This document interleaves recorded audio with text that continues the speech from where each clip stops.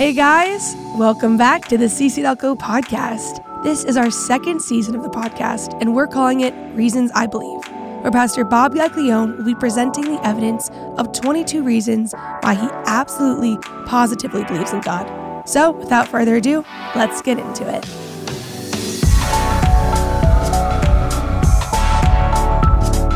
Well, greetings, everyone. Welcome to the Reasons I Believe podcast. My name is Bob Gaglione. I'll be here for your host all through 2022, giving you my 22 reasons why I believe there absolutely, positively is a God. And I've been on this search my whole life. Now, I came to the conclusion at 21, but my curiosity has never waned. So these reasons mean a lot to me. Think about it. We were born into a world. We never chose our parents. We never chose to be born. And we're in this ball floating through space. We know there's not life anywhere else. And yet we have this abundant world that we live in. And so I believe there's deep longing in each and every one of us. I think the God that created us, the book of Ecclesiastes says, put eternity within our hearts. That's why we're never satisfied with the mundane or even with a modicum of a success or financial resources.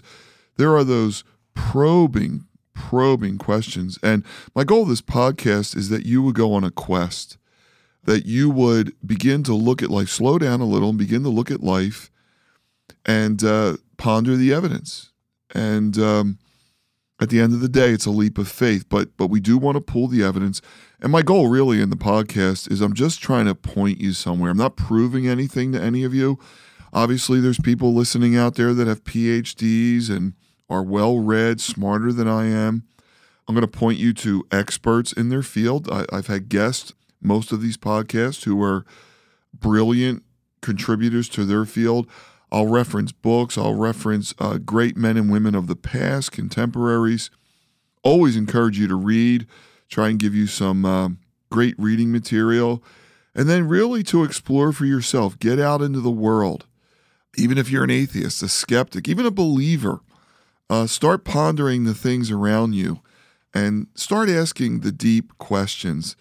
So I want to get into my next reason of my 22 reasons. And one of the reasons I believe there's a God is what I would call the genius of marriage.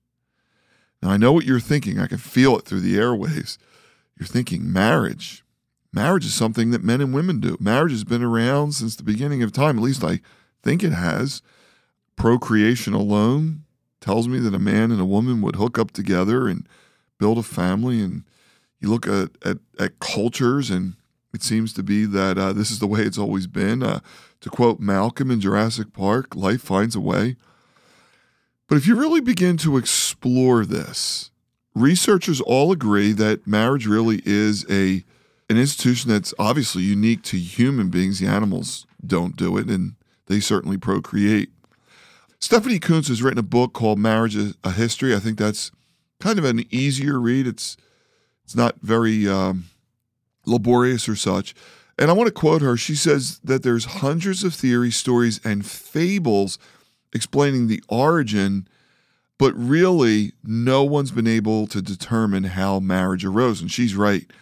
You could study the great anthropologist of history, and you could read all these hundreds of theories. She's done the heavy lifting for us. And no one really knows how it arose. And really the place where it arose is in the Bible. The very first pages, part of creation actually. The word Genesis, the first book in our Bible, the Greek is origins. And there we do find the origin of marriage. Now, I know for some people this is a leap because maybe you don't even believe in the Bible. It's going to be one of our reasons down the road.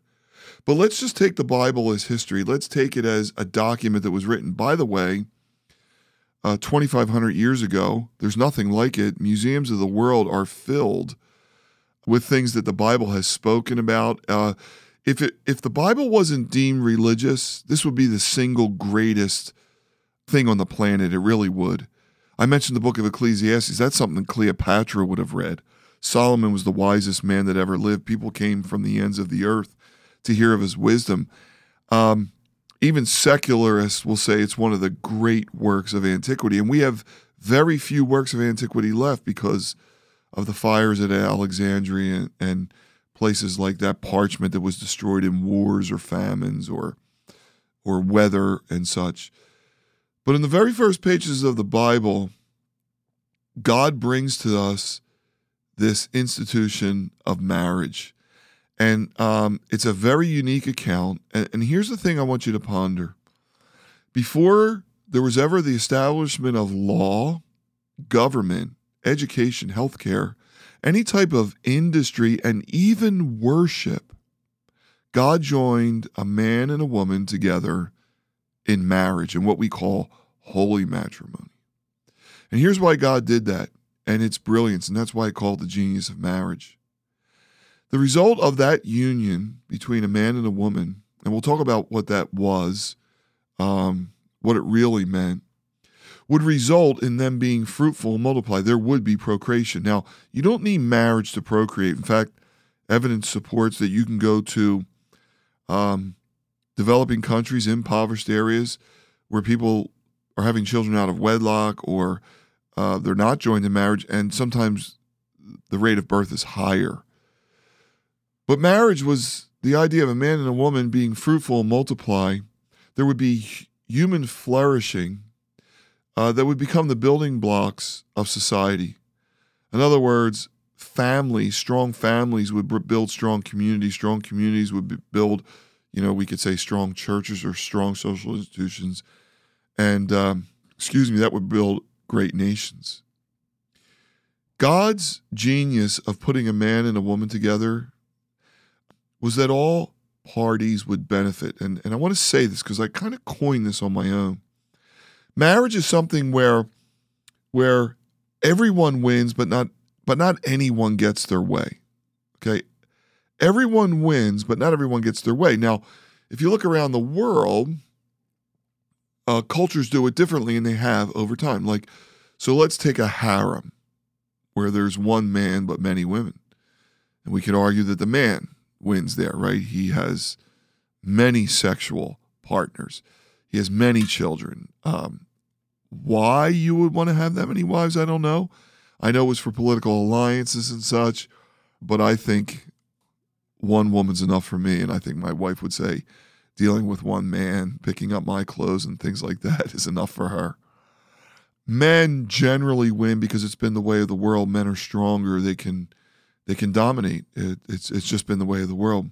But only in marriage does a man win, a woman wins, the children win, the elderly, the infirm, the poor, and the needy. See, it was about more than just two people. It was about a greater society. And that's why marriage isn't a private thing. Today we've been kind of duped into thinking, well, this is my partner and this is private, it's between us. No, it's very public, and I'll talk about that in a minute. There's a reason why vows are exchanged. There's a reason why there's a legal entity to all this. It's civil. There's a civil servant, whether a pastor or justice of the peace, presides over the event. There's a license that we sign, and then the minute you're married, there's legal benefits, right? Tax benefits. There's if my wife is sick, I can get into the hospital. So this is more than just about two people. This is about greater society. Now, I want to look at it from another angle and see how today we're kind of disassembling what a marriage, at least biblically, was always meant to be by God. We have marriage wars today. We're kind of devolving this system into something that man has created. When we talk about civil unions, we talk about two women, two men, or all types of things. But marriage is under attack. It's being disassembled before our very eyes.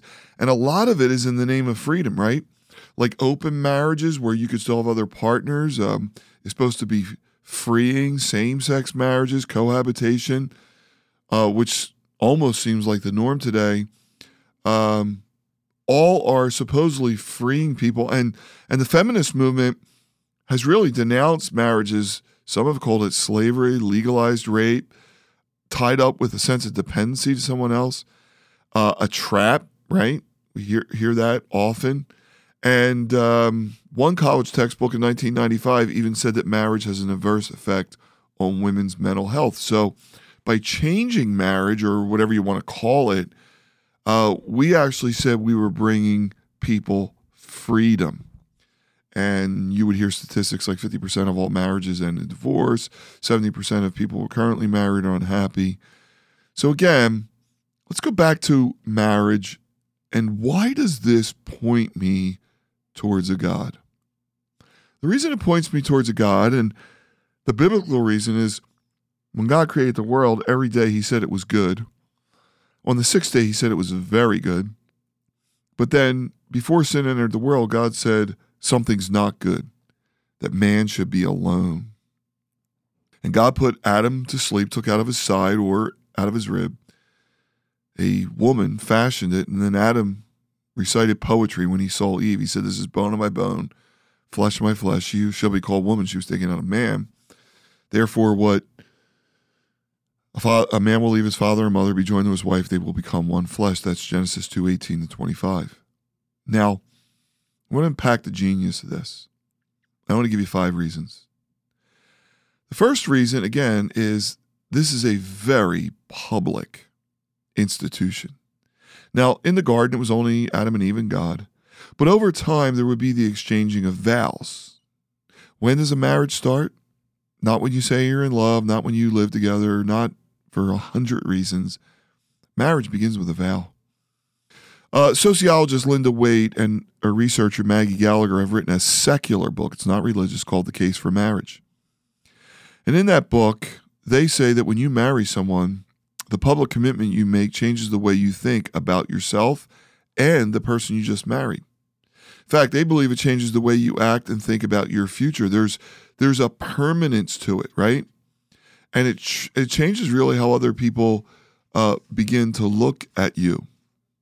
Now, the Book of Common Prayer has been around for 1,500 years, and it's where we get the general vows, like, I take you this day to have and to hold from this day forward. But notice the words: better or worse, richer or poorer, sickness and health, to love and to cherish till death do us part. The Book of Common Prayer in those vows lays out what we would call in the ancient world a covenant, or what we would call today a contract. Notice, from this day forward, this is one entity now.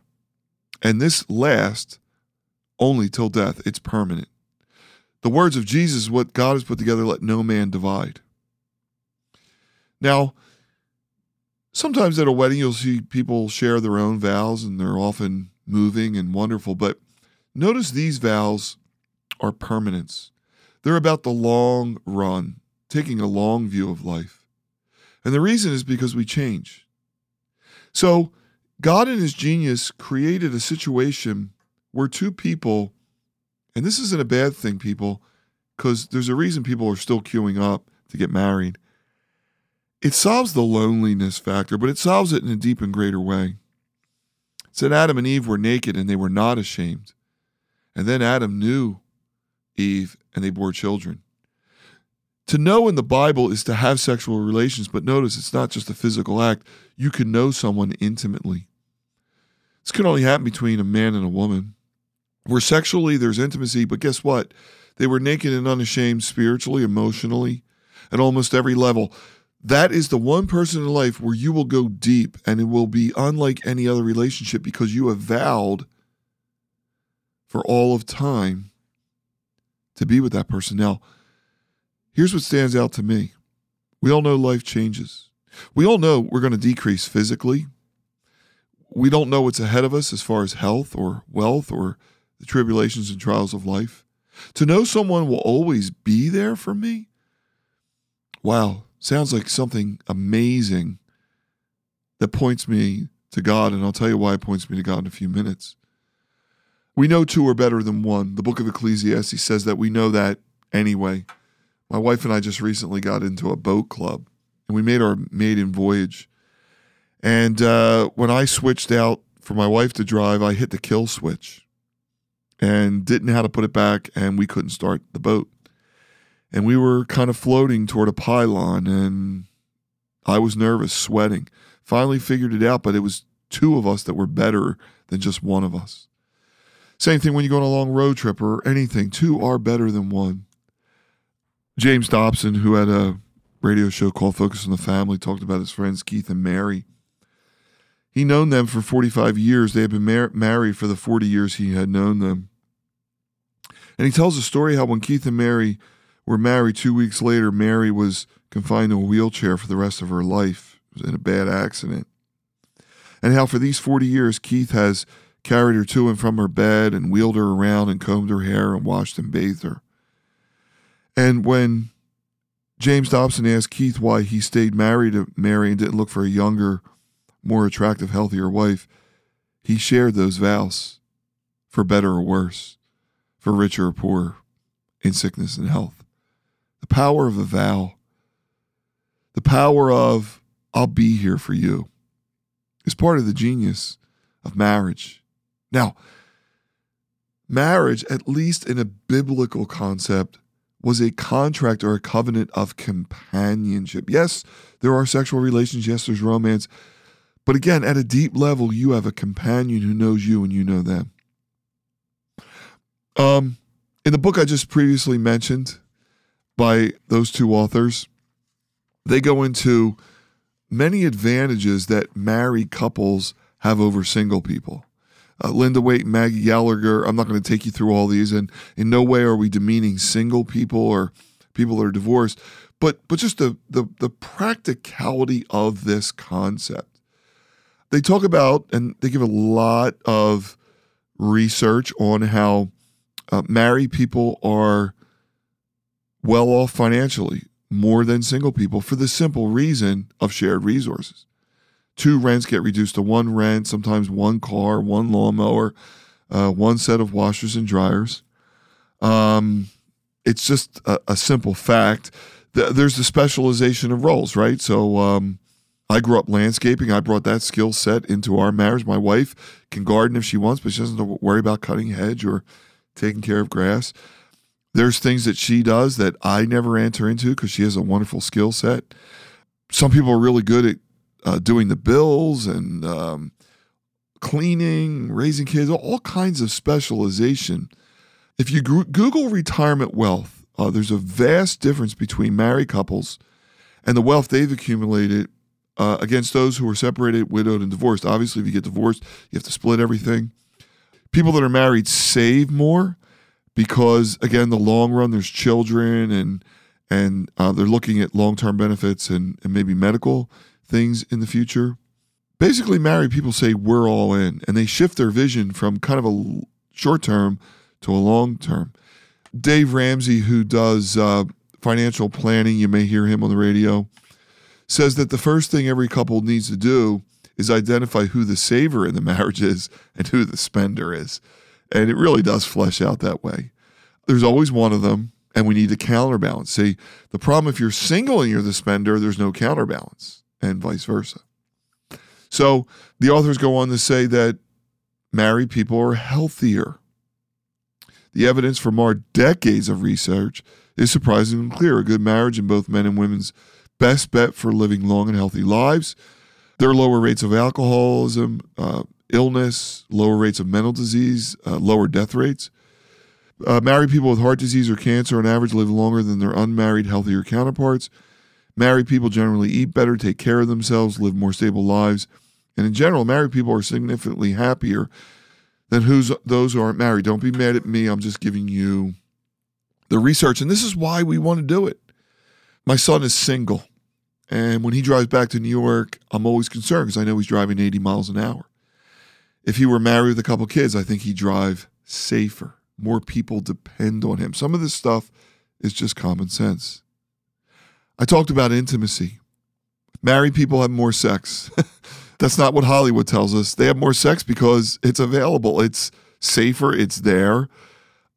Intercourse is a wonderful gift God gave to the human race. Children are a byproduct of that. Family's a byproduct of that. It's just amazing that God thought of this and gave it to the human race. I shared earlier that half of all marriages end in divorce. I'm the product of divorce. And, this started really or excelled in the late 70s when no-fault divorce was legalized in many of our states. Some states have drive-by divorce. Some people go into marriage thinking if this doesn't work out, I can get divorced. First-time marrieds, about 1 in 4, 25% divorce. And it's so hard because think of the word divorce. It means to tear. There's a book called The Legacy of Divorce, a 25-year landmark study where they follow children of divorce and how really they suffered almost every statistical category. Now, again, children are resilient and I've overcome all that and so have so many other people, but a lot of people carry that into their marriage and it's not good. So marriage, at least as the Bible defines it, and by the way, the Bible's the only place that defines it, is one man, one woman forsaking all others till death do them part. Forsaking all others, think about that. There's always going to be someone prettier, more handsome, makes more money. But marriage says, no, that's all out of bounds because I choose you. The captain and Tennille, who by the way are divorced, said, think of me whenever some sweet-talking girl, she comes along, and they always will come along. The exclusivity of marriage says, no, that's all off the table. It's really to death do us part. So it's one man for one woman, forsaking all others till death do they part. And again, all parties benefit. All parties. Children of married parents are psychologically, physically, and mentally healthier. That's from several books that I've read. They're better educated later in life and enjoy more career success than children from other settings.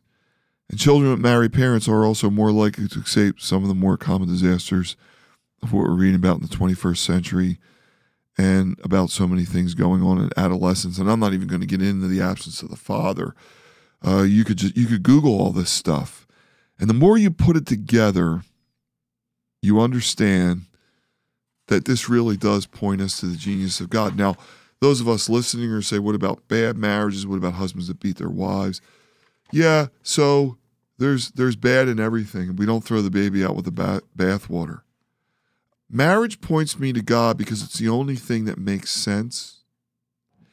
And it points me to God because there's sacrifice. If I get up and I'm a servant to my wife and she's a servant to me, things will go well. It teaches us that life's not all about us, that sometimes we have to go down to go up, that there's shared resources and their benefits. This is where children learn the best, right? They learn how to share. They watch mom and dad work things out. They watch chores, divvied out. And again, there's all kinds of bad situations. But what was God's original intention? Now, sin entered the world. It's never been perfect since the garden. That's why there's repentance and forgiveness. But it still points us to a God who allowed us to live life and flourish, and it really is with one partner. Doesn't mean we can't have friends. Doesn't mean we don't go to other social institutions. It just means we become one flesh. We become one. It's genius. It's brilliance. And that's not even getting into the sexuality, which has its whole other genius that God created, the pleasure, the procreation. The reason why marriage points us to God, I think singularly, is because it shows us his relationship towards us. So I'm giving you 22 reasons to believe in God, but when you finally do believe in this God, you will find out the God that he is. Every hair on our head is numbered. See, he knows us, and he's not ashamed of us. He's not to be ashamed to be called our God. And guess what? He'll never leave us or forsake us. His attachment to us is permanent. Neither famine or sword or pestilence or anything will ever separate us from the love we have in Christ Jesus when we know God. And I know we're getting ahead of ourselves because Jesus is going to be a reason to believe in God, and there's going to be the Bible and some other things. But I'm trying to show you things in our culture that you may have never thought about. You may have been at weddings. You've wondered, where did this come from? By the way, nowhere in the Bible is there a prescribed wedding format. Jesus attended a wedding in Cana. There were parables about Eastern religions. I read you the Book of Common Prayer. There were Jewish vows. We know there was a contract. We know it was public. And again, this started in the Bible. Now, other cultures copied it. Other cultures changed it. Our culture's changing it. We have civil unions. Call it whatever you want. But if you're really talking about marriage, the originator was God. He set the rules, and it was for human flourishing. And again, that verse in Genesis, therefore a man will leave his father and mother, be joined to his wife, and they become one flesh, appears 4 times in the New Testament and speaks of Christ and his love for the church, which is not a building, it's people. So we serve a God of permanence. Never leave us, never forsake us. And he gave us this union to show us that we're not perfect, that we need him. I'm Bob Gaglione. Marriage is a reason why I believe in God. I'm here to give you 22 reasons in the year 2022. Check out our previous ones. I'll see you next time with our next reason. God bless. Thanks for listening. Our hope is for this season to sow seeds of faith to all who listen in. So we'd love for you to be sharing these episodes to whoever God puts on your heart. And if this episode ministered to you in any way, we'd love to hear from you. Get connected to us by following CC.co on Instagram, on Facebook, and subscribing to our YouTube channel so you don't miss out on any other content coming your way. Love you guys. Until the next episode.